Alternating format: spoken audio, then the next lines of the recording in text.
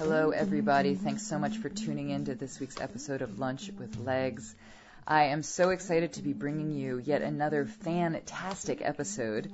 This week's episode features the fabulous Jess Baker. Jess is the founder of the Body Love Conference out in Arizona. And I got to know her online. We started talking, and believe it or not, I certainly couldn't. She made her way to New York City very unexpectedly, and I had the huge honor of having her over and interviewing her while she was in town. She emailed me her bio, and I'm just going to go ahead and read it because it's so good. Jess Baker is a positive, progressive, and magnificently irreverent force to be reckoned with in the realm of self-love advocacy and mental health. Jess is internationally recognized for her writing on her blog, The Militant Baker, The Attractive and Fat Campaign, and her dedication to shifting social paradigms into a place where all people are offered the opportunity to love themselves just as they are. The Attractive and Fat Campaign drew coverage from CNN, The Today Show, the BBC, and many other national and international media networks. Jess harnesses the power of vulnerability, honesty, and candor through dialogue about living in a world where worth is determined by your dress size, diagnosis, and deference to authority. She is a pistol, and I had so much fun talking to her. I'm really looking forward to you guys diving on into the episode.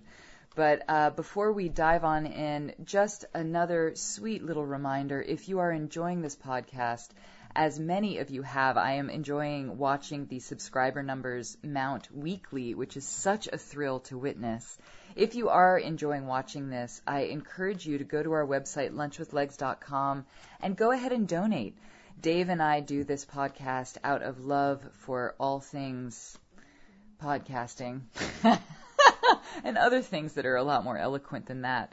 But even if you feel moved to give and you have a very limited budget, our first donation was $5, and it was received with abundant gratitude. So if you do feel like donating, go ahead, go to the lunchwithlegs.com main page. There is a little PayPal button on the upper right-hand corner. Just click on donate and give what you want.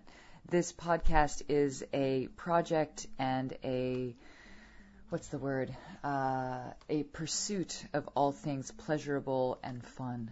So if you're enjoying it, please do show your love if that feels good. And if you can't give anything, that's totally cool. Go ahead and you can give some love by sharing the podcast with your friends. You can post on Facebook. You can tag me. You can tag Dave. You can tag All Things Lunch with Legs, and we will be very, very grateful. And before we dive in, I just want to give a huge thanks to my fabulous producer, Dave Bird, who is sitting silently in front of me right now, as he has magicked up a fabulous new recorder.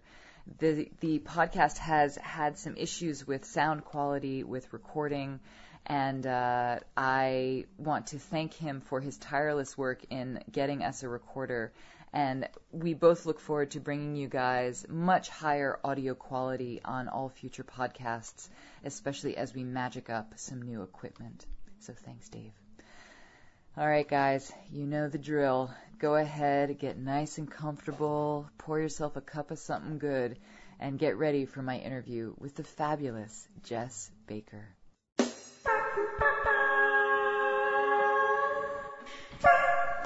Jess Baker, welcome to Lunch with Legs. What a pleasure to have you in my home all the way from Arizona. Thanks, Legs. I'm really glad to be here. It's such a pleasure. I love that this interview sort of happened out of the blue in a way. We were talking on the phone about your amazing conference, Body Love Conference, and it just came up in conversation that you're coming to New York, and I was like, oh my God, come to my house, be on my podcast. So yeah. I'm really happy this worked out. It's wonderful, yeah. Are you enjoying New York so far? It's been so lovely. The weather's been like 50 degrees, and yeah, you couldn't ask for better. Yeah, what's the weather like in Arizona right now? Well, you know, it swapped. It's like 27 degrees there. What? Yeah. I brought the warm weather with me. Oh, it's been lovely. Thank you. You're welcome. Arizona. Yeah. Yeah, wow. It's been nice. Wow. It's such a, I love how this all worked out. You are the creator and the brain and the body behind the Body Love Conference out in Arizona, and it is a topic that is extremely near and dear to my heart. Can you tell us a bit about how the conference came around and sort of do please, my dear sweet listeners, pardon the noise pollution because my cat Helen is doing a crazy jig on the back of the chair that Jess is sitting in. So apologies for that. We don't have any marauding mice trying to break in. It's just my cat. So back to the question. She wants to be a part of it too. She is a part of it, whether we like it or not. But yeah, if you could tell us a little bit about the conference.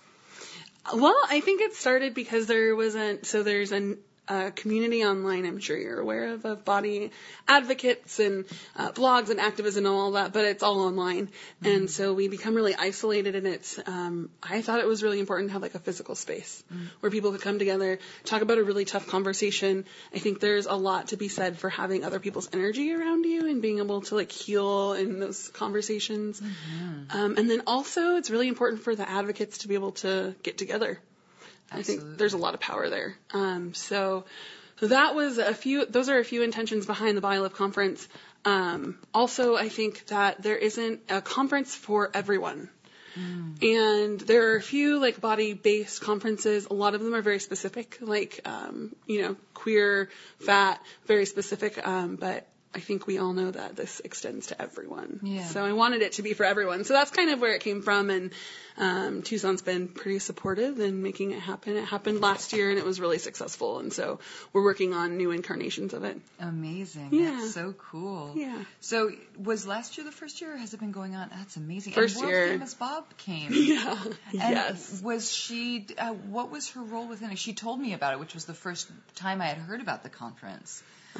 Was she, did she speak? Did she teach? What did she do there? She did several. She did teach her class there. And then she also hosted, we had like a really body positive review afterwards. And so she hosted that and performed, and it was just magical. So she was getting your hair did by Helen. Yeah. I trust her. Yeah, she was wonderful. It was great. That's fantastic. Now, what was the reception like? I love that you created a space for all bodies, because I know there's a lot of sort of, for lack of a better term, factions or different groups that, I feel across the board, no matter the gender, no matter the color, no matter the size, everyone who has a body has an enormous opportunity to heal. Yes. Enormous opportunity. Absolutely. And I really love that you did the all-inclusive, part of your mission statement. Mm-hmm. Did you find that there was a certain group that was more represented among the people who came, or did you find it was pretty evenly spaced? I think it's really easy to fall into the rut of body love being visually just for straight white females. That really is something that happens a lot.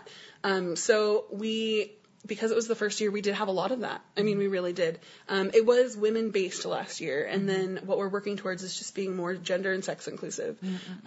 We're actively doing that. So finding male speakers to come, having transgender speakers come, having queer speakers come. But last year definitely was very female heavy.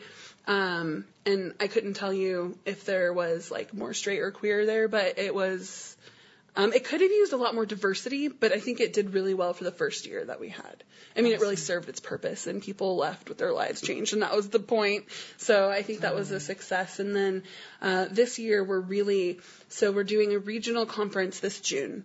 And we're giving ourselves a little extra time until 2016 to put together this international one. Awesome. Which we're hoping will be really giant and very diverse on a fundamental level. So not just like topically diverse, but like fully integrated. People feel comfortable and at home there, because you're dealing with a really vulnerable subject that people are scared to even touch. So you want it to be a really healthy, safe space for them, and we want to do it right. Absolutely. Yeah. Your personal background, do you have history working with groups, even in like a healing setting or social work setting, or I do. What is your background? I worked for several years in mental health. And I specifically did rehabilitation for adults that have serious mental illness. Wow. And my specific job was to help them get ready to go out and work independently. But really what that involves is like life coaching in a way, because you're dealing with all of the barriers, and most of them are soft skills. You know, we all can cook food more or less after a few weeks, but it's the bigger stuff that we need to work with. So I have a lot of mental health experience, which just learning how humans work and develop and heal is like, it affects everything you do. Absolutely. Yeah. Absolutely. How did you come into that path? Did you study it in school? I did not. You I didn't? came into mental health through baking. Yeah. It's the weirdest That's right. transition. You are a baker. Yeah, yeah. So I was a professional baker for a really long time, and Wow. Tucson is a very small place, and I found this Craigslist ad that was looking for a baker with social work experience, and I grew up in a social work home, and I was like, well, how many people fit that description? Not very many. So No, totally. I applied and got it, and so my training people to get ready for work was through baking. So I would train people to bake and go out and find baking jobs, and No that evolved. way. Yeah. Oh my God, how long did you do that for? For about 4 years. Oh my gosh, what was that transition like? You know, I worked an eighth as much, and I was like 10 times more tired. It was really interesting to move from, lots of quantity to quality, and then social interactions. And, just dealing with people who are continually wounded is just, it's a whole transition for your mind and soul and all that. Yeah. But I think once you do it for a while, I think it just becomes something you naturally, it becomes less. So. Wow. But self-care is still really important when you're helping others. So. Absolutely. Yeah, I learned that. Yeah, no, I'm sure. Yeah, I was Yeah. going to say, because that's, I mean, like you said, you worked an eighth as much, but you were 10 times as tired. Mm-hmm. I mean, I can imagine on an interpersonal level the amount of just adjustments you may have had to make. I mean, because I had an internship at a psychiatric hospital for a year, and years and years and years ago, back when I wanted to go into psychology, and learning how to, there were certain ways that I could and could not talk to the patients. Yes. And there were certain things that I could and could not say, which to me was like brand new news. But I had also never been in that context before. Mm-hmm. What, for you, were some of the biggest challenges about that transition? I think it just taught me a lot of things that I use now, just human interaction. So I learned to communicate for sure and just live with intention. I think we can bounce around this world really easily and not be very aware of our actions or how much it affects someone else or why. That for me is the most interesting, like why it affects someone else so much. But I really learned to listen. It sounds interesting, but to listen to energy and like feel it and be very aware of the people that I'm with and what they need and why. And that, you take that with you everywhere. Totally. So it was a really incredible skill to learn that I was kind of forced into, because you can't do that job well if you don't. No, absolutely. So, yeah. Absolutely. It was wonderful. Like the skill set learned there was just priceless. Oh my God. And I have to ask, what would you find is the most healing baked good? Because I know it's like there is something so beautiful, but also really therapeutic about baking. But also receiving baked goods as a gift, or like coming home, it's like, oh, I baked you a cake, or I made cupcakes, and there's something. It's such a beautiful gesture of like, I made this for you, and it tastes delicious. Yeah. Have you found there's one like recipe or something that across the board just like flattens people in the best possible way? Oh, I think that as far as like beneficial for the person who's making it and the person eating it, the babka is probably the best. Because bread takes a lot of intention when you are making it. And there's a lot of like actual, so, you can use a KitchenAid or you can do it by hand. And so, just like putting that much work into something, and then it's like artistically beautiful and just unbelievably delicious. So I think everybody wins. Yeah, I was going to say, I'm only familiar with chocolate babka. Yeah, chocolate babka. Is that, are there more kinds of babka? I'm sure there are different fillings, but that's the one I always made with the streusel on top. Oh, my God. And my boss was Jewish, and so she gave it the stamp of approval. So I think that it was just, good for everyone. Oh my God. Oh, and you are everyone's favorite person working in the baking department. Yeah. So there's something to that. Yeah. Totally. Another interesting thing I did there that I don't talk a whole lot about because it's really foreign to people, but I developed a curriculum and taught a class on peer support. Are you familiar with peer support at all within mental health? Peer support in the sense of like being each other's allies? Yeah. Yeah. It's that, but like extended into the mental health system. Wow. No, tell me about it. So basically they found that the most successful recovery comes from people who do have those allies. But the key and critical point is that their allies had the same lived experience. So you can have a doctor, you can have a psychiatrist, and we need all of those people with all of their resources and tools. But there's something about having somebody who's also trained, but also knows what you've actually has been walked through. In your shoes Exactly. As well. Kind of like, 12-step institutes that perfectly. But this is in a very clinical, you have a case manager and you also have a peer mentor. And so it's just wildly successful, and they're just finding so many great positive things. So all the funding is going to that. It's a very hot thing in Tucson and Arizona in general. That's fantastic. Yeah. New Zealand has been doing this in Australia for a decade, but we're catching on. So I'm glad we're catching on. We are. Wow. We're a little behind, but yeah. So I then transferred into teaching people how to become peer mentors. So it's still job training, but no longer baking, how to go out and work in the mental health field as a paraprofessional. And that's a really huge step for people who've had a mental illness to go and work in a professional environment. Oh, sure. So it was really great. And the cool thing is that it really takes things we view as flawed and broken. So you have a mental illness, and it says, no, actually you have strengths and talents that no one else can have. You are this really special individual that can become a superhero with the right training. Totally. It's really empowering. So I love that part. Oh, that's so amazing to hear, because I know there's so much stigma around mental illness. And I mean, even the different forms of mental illness, some of the more severe ones and the much more mild ones that people may not necessarily know about until later on. Both people who are diagnosed and their family and friends and their communities. But I think that the peer that's an amazing program. I'm really happy to hear that that's existing. Are you going to be incorporating? I mean, I guess I have two questions. One is, are you going to be incorporating any of that into long-term the Body Love Conference?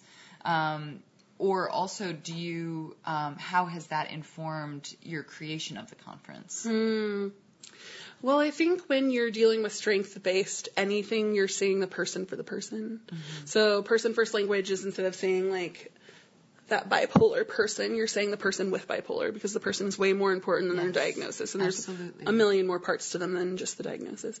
So I think that just translates in general. So you're not just your body type. You're not just what you look like. There are a million different parts of you. Jesus, yeah. That for me is something that is just like ding, ding, ding, ding, ding, ding, ding. I mean, we live in such a superficial society, and a visual society where, and I grew up in Manhattan and a little bit outside Manhattan, and within the context of, a lot of very privileged white, wealthy people, and a lot of the dads of these families were on Wall Street making a lot of money in the 80s. I mean, that was a lot of money.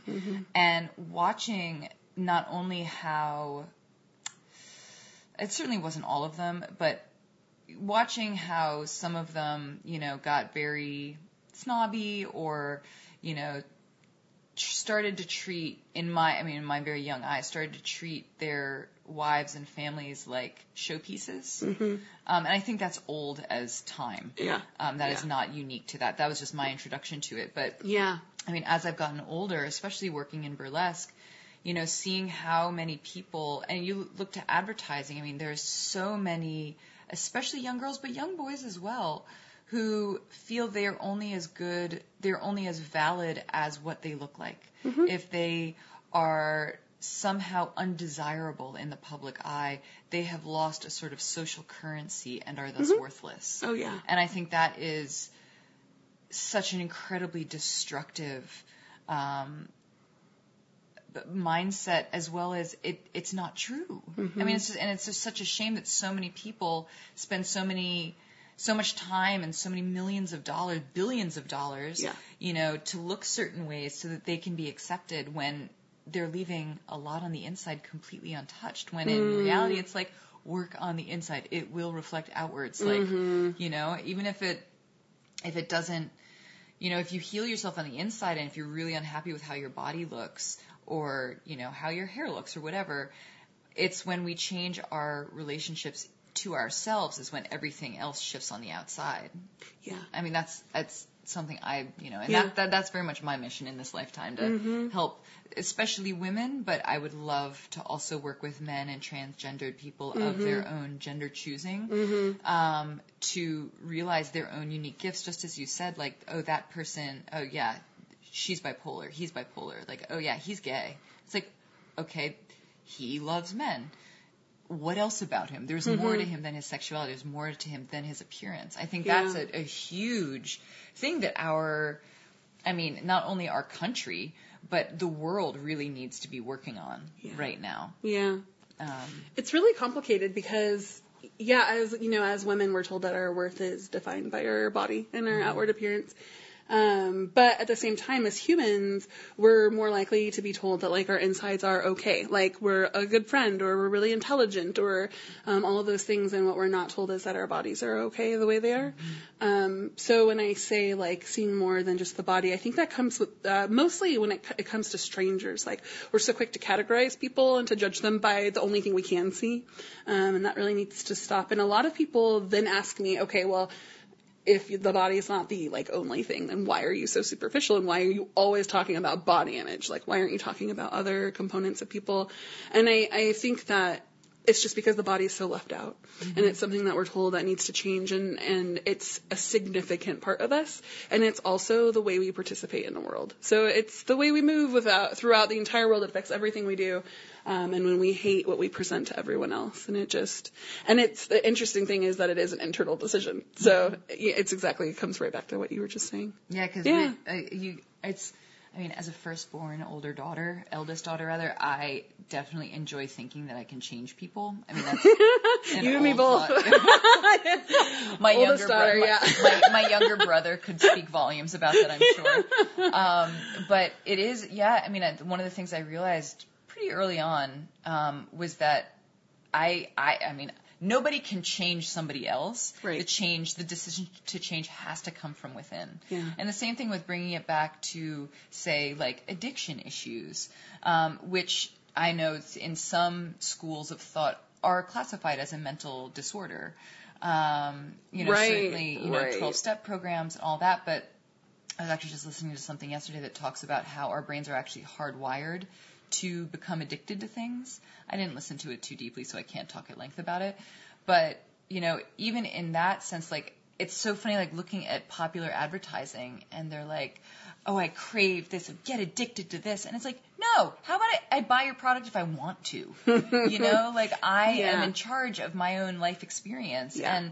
But unfortunately, I also feel that a lot of people, like, we're so, especially in America, we are dumbed down to just, like, take what we're given. Yeah. And there's thank God, a small vocal minority that is like, hell no, like, people wake the fuck up. Look at what you're being fed. Look at what you're being told.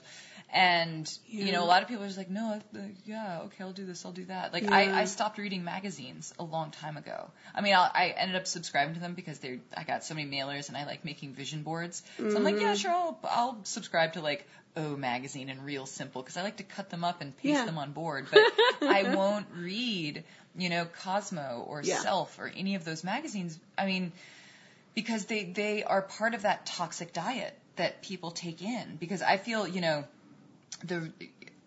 everything that we take in our lives is a diet. All of it is. Like, there's, food diet, but then there's the emotional diet as well. And so many women, I went to all-girls schools for 8 years. And I got to know so many amazing women who would steadfastly refuse to recognize their own brilliance and instead really fixate like, oh no, I have to lose 5 pounds. I have Right. to lose this. I have to lose that. Or on the flip side, if there's a huge traumatic event, or if there's just like a hormonal change and they put on a lot of weight or lost a lot of weight, they would become ostracized in a way. Yeah. And I feel that women especially, and men do it too, but women especially are really good at projecting onto each other. They've really trained us well to Yes. keep each other in line. Exactly. We do all the hard work now. Yeah. And it's time. Yeah. I would love to, certainly be a part of breaking that Yeah. covenant. And Yeah. It's just like, no, fuck that. How about we be happy and healthy? Yeah, I think so. You were going to ask me what my mission is, and you had mentioned it before, and I was like, oh my god, I don't know actually. But I think that you just pretty much summed it up when you were talking about the advertisements and saying, I'll buy that if I want to buy that. And I think that complete and total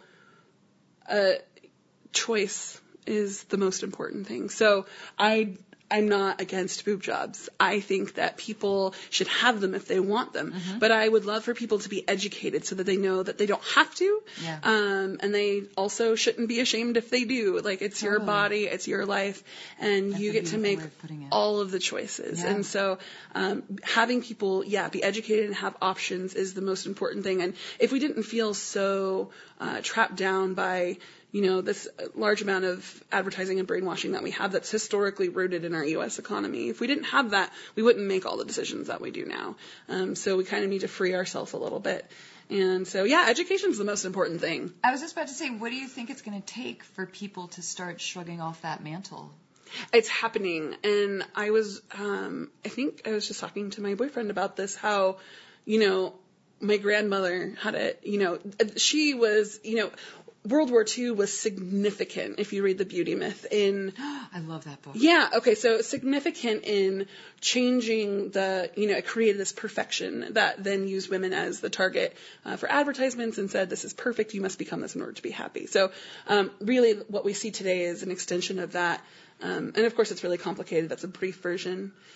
But so my grandmother was really close to that, right? And then it transferred, so we see a lot of this transferring from parent to parent, usually mother to mother, to their daughters and their sons. And but I think it's getting better. I think that, the internet, for all of its pros and cons, makes information available. And, we see in BuzzFeed and Upworthy all this body positive stuff now, and it's trending and it's wonderful. And I think that, my kids will have it easier. And I think it's a amount of having amazing people stand up and say no, which is really hard to do because, you're fighting hundreds and hundreds and hundreds of years of training, and then also having the education to make the choices yourself. Right. Yeah, and finding value, refinding value in more important things, and the body can be a thing you find value in. And so people talk about altering body, I have a lot of tattoos, and that's a form of altering my body. Absolutely. So, but I made that choice because I really wanted to, and it wasn't because I felt any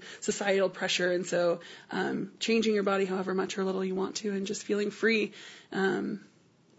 So that's what I hope for everyone. There's real freedom in that, absolutely. Yeah. And I feel it's really, I think we've witnessed a huge sort of awakening on that front, and continued awakening, certainly over the last 10 years. I mean, I remember when I was in high school, I didn't know anybody who had a tattoo. I mean, I knew some counselors at summer camp who had tattoos, but they had a lizard on their shoulder. Yeah. It's tiny things. Yeah. And then suddenly, late 90s, 2000 hit, and suddenly people were getting tribal tattoos. And then suddenly it's now, certainly living in Brooklyn. Yeah. You see 20-year-olds in full sleeves, and it's amazing. And it's funny to watch sort of the old guard, the older generation be like, whoa. Mm-hmm. Some of whom are like, hey, that's fucking rad, and others being like, oh, what? You've destroyed your body. Yeah. You realize that's permanent, right? No, I didn't know that. Really putting ink under my skin, it ain't gonna fade? Yeah. We have a long way to go as far as body autonomy goes, but I feel... Autonomy, yes. That's what I was looking at. I was trying to come up with that's it, body autonomy. Yeah. But I think we're making steps, and I think that's really exciting. And so the most incredible thing about this entire revolution, if you want to call it that, is that it's a completely personal and private decision that you can make. Like, you either decide you want to love your body or not. And nobody is able to take that away from you. It's not a thing. It's not tangible. You decide that you're okay, and you are. And so that's really powerful, because that is total empowerment. It is. And then the coolest part, too, is the best way that it spreads is just loving yourself and being around other people, and it's contagious. So it's not going anywhere. It's just getting better. It's just an uphill battle for those who work in this field, because you are fighting so many years of very funded marketing and historical evolution, and we really are trapped, but we're getting out of it. So there's hope. Thank God. Yeah. What would you like to see within the Body Love Conference? Do you want to see it in different cities? Do you want to see it around the world? What is your vision for the conference? You know, I really didn't know what I wanted it to look like after last year, and I have a very clear vision now, and I have to have a clear vision because I have to be committed at this point. There's no way out of this. So I think I want it to, so that it could go several ways. It could go into the elite Body Love community, or it could be really accessible. And I want it to be accessible. And that does not mean free, because it's very hard to put on conferences for free. But I want it to be really inclusive and have cross sections of a lot of different kinds of people. And I would like to see it maybe, bi-coastal eventually. But, having like one international national one every other year is still so much. So we'll see how much it grows. But yeah, I think the radical, so there's like a really shocking, amazing, controversial part of Body Love in general, but the radical part would be for it to be inclusive. Yeah. Which is a struggle, but we'll work on it. You mentioned, the two different ways it could go. One was the elite. What do you mean by the body positivity elite? Well, I think that it could easily go back to the straight white female. I mean, there are people out there that have a lot of money. And what's interesting is we, pitched this idea of like a $300 ticket for 2 days. And that's pretty low for a 2-day conference, all inclusive with the kind of thing. It's still considerably less, but half price. But I think it reaches people's inherent brokenness that they didn't, like you don't even try because you think that you can't. And so I would really my goal is to find enough sponsorship, and that's a lot of work on our part, but finding enough sponsorship to lower that at least a little bit, and then have the aesthetic be really approachable. We will probably still be having it in a really nice place, but just making it approachable in every other way possible. Totally. So it's a really weird balance when you're dealing with self-care and you're dealing with social justice. It's really hard to blend those things. Yeah. Wow. Because you leave a lot of people on the outside no matter where you go. Holy shit. Does that make sense? That absolutely. Yeah. I never thought about that juxtaposition, but that's so because for me, I certainly, with all of my extraordinary friends who have done a lot of social justice, there does tend to be a lack of self-care. Yes. Because they give so much to the cause. Yeah. So much of their time, of their energy, sometimes their own resources, and then they come away, having done some great work, but they themselves are empty. And in desperate need of self-care, whereas on the flip side, and again, this would be the extreme case, people who are very involved in self-care sometimes don't always, participate outside of their own process. Yeah. Because they're so, and again, that's an extreme example, but also I feel that sometimes that those moments of almost ascetic dedication to either oneself or the community, whichever, end of it, community or self that you're working with. I think moderation is wonderful, but that is a fascinating juxtaposition. We don't blend it as a society. We tell people who work on social justice and social work and all of that they need to suffer in order for their message to be meaningful. But what that does is that burns them out very quickly, and their maximum potential is never reached, which is sad because that stunts progress. Yeah. So we really do need to change that. I am not willing to fight that battle on the larger scale. Somebody else needs to do that. But for this conference, it's really interesting to try and blend, this very radical, needing to be accessible movement, and then also in a place that doesn't scare people away, but also feels comforting and like self-care to others. So we'll figure it out. This is very uncharted territory. Yeah, totally. So that's what we're working on. Wow. Oh, God, that is so cool. Who are some of your dream people to come speak at the conference? Are there individuals or just, groups that you would really love? Representatives, voices? I feel like the people who really signed on for 2016, I had given you a call and, I am in like Flynn. You don't have to ask me twice. Oh, so great. Yeah. It's so important to have that representation too. Burlesque is just a whole other fascinating body love world. Yeah. It's just great. I'm sure you talk about that all the time.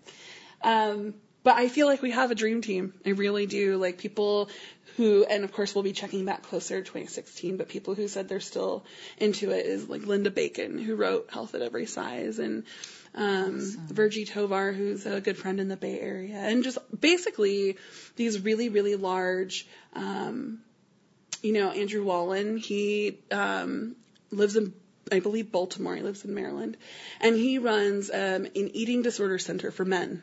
Oh my God. And just like, I just got full body goosebumps. Yeah, because that's so rare, because hetero men are told to not talk about it. And so we can talk about female body image as like us being the targets of advertising, and it's a huge deal, and it's really big, and it's a huge problem we need to solve. But men are told to like shrug off bullying, to compensate in other ways, and there's no conversation. So to find somebody that talks about that specifically was like a magical day for me. So he's interested. Sonia Renee Taylor is a poet, and she's really changed my life, and she's coming back. She was there last year. Oh, amazing. Yeah, she was one of the, her and Bob hit it off. It was really cute. There's like 30 large names, like all of the people who are represented and have written books and doing all of that kind of stuff. And it's really powerful. So I'm excited. That's really And then someday we'll get Melissa McCarthy there. And or, I would. Who are some of your dream presenters? That's so funny because like my world is so full of like activists. So like those are my dream people. I don't know if you saw this. There was a video Monica Lewinsky did. I feel like she talked to like a Forbes group. But she talked about what it was like to have your image destroyed on the internet and be the first person. Oh my God. Because this was like the first time where the internet had outweighed other news sources like ever. And it was just so inspirational and like gave me goosebumps, right? Like multiple times. And I would love to have her come talk. So maybe we'll email her. Like stranger things have happened, so we'll see someday. Absolutely. Yeah. Oh my gosh. Now for people who are interested in knowing more about the conference, knowing more about you, where can they go? And I have a couple more questions after this. Okay. This is not the official sign-off. Okay. Well, I have a blog that is updated, and it's called The Militant Baker. So it's themilitantbaker.com. And then the conference webpage will be updated soon, and it's bodyloveconference.com. Amazing. And there's Facebook pages, all the social media you could want. All the and more. And more. It's so many. So for people who are interested in embarking upon a path of body acceptance, or just even tapping into new ways to think about one's own self-image, do you have any books or resources that you recommend people to check out, or some of your favorite sort of authors or books or any source of information that you would recommend? Yeah, I think there's lots of ways you can do that. If you're so a lot of times people are swayed by science.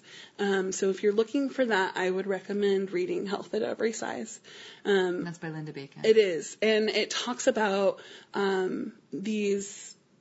we just misconstrue health so much. And it's because a lot of it is funded by weight loss industries. But it really takes a solid sampling. And it is just food for thought, and how to reframe the way we view, fat equals unhealthy, skinny equals healthy. So that's really fascinating for a lot of people because it's so novel. One book I really enjoyed is called Lessons from the Fatosphere. And it's by Marianne Kirby and Kate Harding, and they kind of started back in the Live Journal days. They had a community. Oh my God. Yeah. I remember Live Journal. Yeah. So they share their findings, and it's an overall book that was really helpful for me. So one thing I recommend, I speak at colleges, and I share 10 ways you can change your world without changing your body.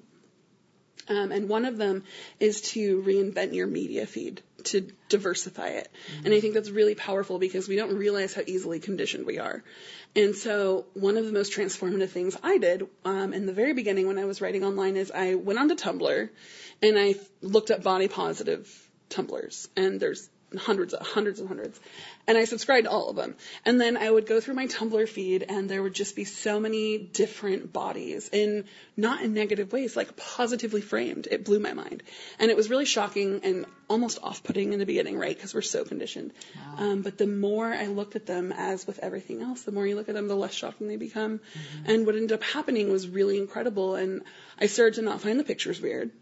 And then I started to not view others as so weird. Mm-hmm. And then I started to not view myself as so weird. And so it really normalized diversity. So I recommend that. And it's just really good reconditioning for your brain. And then I would recommend my blog. I have a resources tab, and there's a whole list of, other websites and whatnot. Amazing. Yeah. Now, not to completely expose what you talk about at schools, if you want to keep some stuff under wraps for anybody who might want to have you come speak. Can you talk at all about what you just said, the top 10 ways to change that, because that's awesome. Yeah, I think it's really important to be solution focused, and amen and hallelujah. And we have to acknowledge the really shitty parts. There's no point in just being positive, because that just is blindness. So you acknowledge the horrible, and then you're like, okay, now what do we do about it? And what you can do about it, and I don't mind sharing them at all, because I write about them. Some of them is the first one is start now. And I think that a lot of times we put off, I love myself after 10 pounds are lost. But I shared with readers, I wrote this post sobbing because it was just so intense for me. But I found these pictures from the last 10 years, including college. And I was a lot thinner in college. And it kind of was shocking to me because I was like, oh my God, my body does get smaller. This is not what it always has been. Mm-hmm. And it was never small by any means, but it was smaller. And I was like, God, it was so beautiful. Maybe if I revert back to what I could be, right? Because my body was that, I could be that. If I revert back to old me, if I change my body, I'll be happier and more successful. Mm-hmm. And then I'm looking at these pictures and I'm remembering memories, but also what I remember is that version of myself 10 years ago in college hated herself so much, and she was incredibly suicidal and just really would rather die than live in that body that she had, and she was unable to see what I see now. And so I realized after that I was happy and I was content, and maybe I was bigger than I was before, but happiness is not a dress size. It really isn't. I know that sounds cliche, but it's, it's a state of mind, and you can have that no matter what you look like. And so, starting now is important, this very second. Mm-hmm. I encourage people to educate themselves on the history of why we've learned to hate our bodies. I mentioned this before, but it's deeply entrenched in our U.S. economy. And once you have those facts, you're like, oh my God, I can't believe I fell for that. To normalize mental health, to diversify the media feed is one of them. To create affirmations, and I'll share this with you really quickly, but I think one of the other, same as diversifying the media feed, one of the really transformative things we can do is to stop our negative thought process. Mm-hmm. So I encourage everybody who comes to the lecture to either give them a poster or they find one at home and they write an affirmation or something they love about their body. And sometimes people can't come up with something they love about their body, so they create an affirmation. And the point is you put it on a mirror wherever you have the most negative thought. And when you're looking in that mirror and having a negative thought, you have to stop and read it out loud. And it's not good enough to just read it in your brain, because it's not powerful enough to stop these years of training. So you stop and you read it out loud, and the negative and the positive can't exist at the same time. And so you're jump starting your brain in another direction. And if you do that enough, you'll see significant changes. Absolutely. Yeah. So I encourage them to do that. And then I encourage them to wear what scares them. I think we do a lot of self-policing on what we should and should not wear. And it's a political act to wear what you love and to take up space. Amen. And And then I encourage people to let themselves have bad days, because I think this isn't a journey that like is fixed overnight. And I have a feeling like I still have really horrible days. And I have a feeling that I will probably for the rest of my life, because I'm dealing with like 26 years of, indoctrination of the wrong things. And so, just allowing yourself to like have really bad days and then just to brush yourself off and keep moving, because you have to be realistic. Absolutely. That's my talk in a nutshell. Wow. Oh, you know what? There is a TEDx Tucson talk of me doing a 15-minute version of that. No way. Yeah, and there's visuals, so that's cool. I love visuals. If we just search for Jess Baker TEDx Yes. Tucson, it'll come up? Yes. All right. Maybe I'll pop that in. I'll put that into the blog notes when I post this episode, so people can, if they go to my website, lunchwithlegs.com, they can just automatically watch the YouTube video. Love it. Yes. And oh my God, it was so hard to get 50 minutes down to 15, but I did it. The whole TED Talks, I mean, I am so impressed by them. And I actually, I know a gal who's a performer named Lillian Bussell, who just gave a TED Talk in New Jersey. Ooh, I'll have to watch it. About body image. Really? And I haven't been able to connect with her since she spoke about it, but we talked about it beforehand. And I just remember she was like, I'm really nervous. And I was like, yeah. I mean, imagining coming up with a speech to then memorize, have it be fucking spot on, and then memorize it and be able to give it with no notes. I mean, what? And if it's over 18 minutes, then it will never air. Like, it was hashtag no pressure. Yeah, exactly. I did, I don't think it's the best I've ever done, but I was just really congratulatory for myself for just doing it. I speak a lot, but that was nerve-wracking. Yeah. Anyway, so now it exists on the interwebs, and God bless it. Yeah. Oh my gosh. So, when are you coming out with your book? Well, it's due February 2nd, so I've got a month to finish. I didn't even know you were writing a book. Oh, I was just like, this is perfect. Like, of course you need to be writing a book, but I'm so happy your deadline is in like a month and change, 5 weeks. I'm going to be, bending over my computer for a month and finishing that. So yes, and it's with Seal Press, which is a great feminist publishing company, and I don't know when it will come out. Maybe late this year, early next year, but wow. Yeah. Can you share the title or anything it's about? Or well, you know what? I really wanted it to be generally body positive. Mm-hmm. They really wanted it to be geared towards fat girls. Huh. So they win. And the cool thing is that all things that apply to fat girls apply to everyone. Absolutely. So we both win, actually. So it's called Things No One Will Tell Fat Girls, so I will. Amazing. Yeah. Oh my God. Yeah. A current and future published author. Yeah. That's so exciting. Oh, the pressure is definitely on for this one. But I work great under pressure, so it'll be just fine. Thank God for that. Thank you so much for taking some time out of your New York City vacation to come talk to me. Oh, thank you. And I'm really looking forward to seeing not only your book, which I will totally pre-order off of Amazon, but also just thank you for your work. Thank you for being a voice of, the awakening. Thank you so much as well, and thanks for having me. Anytime.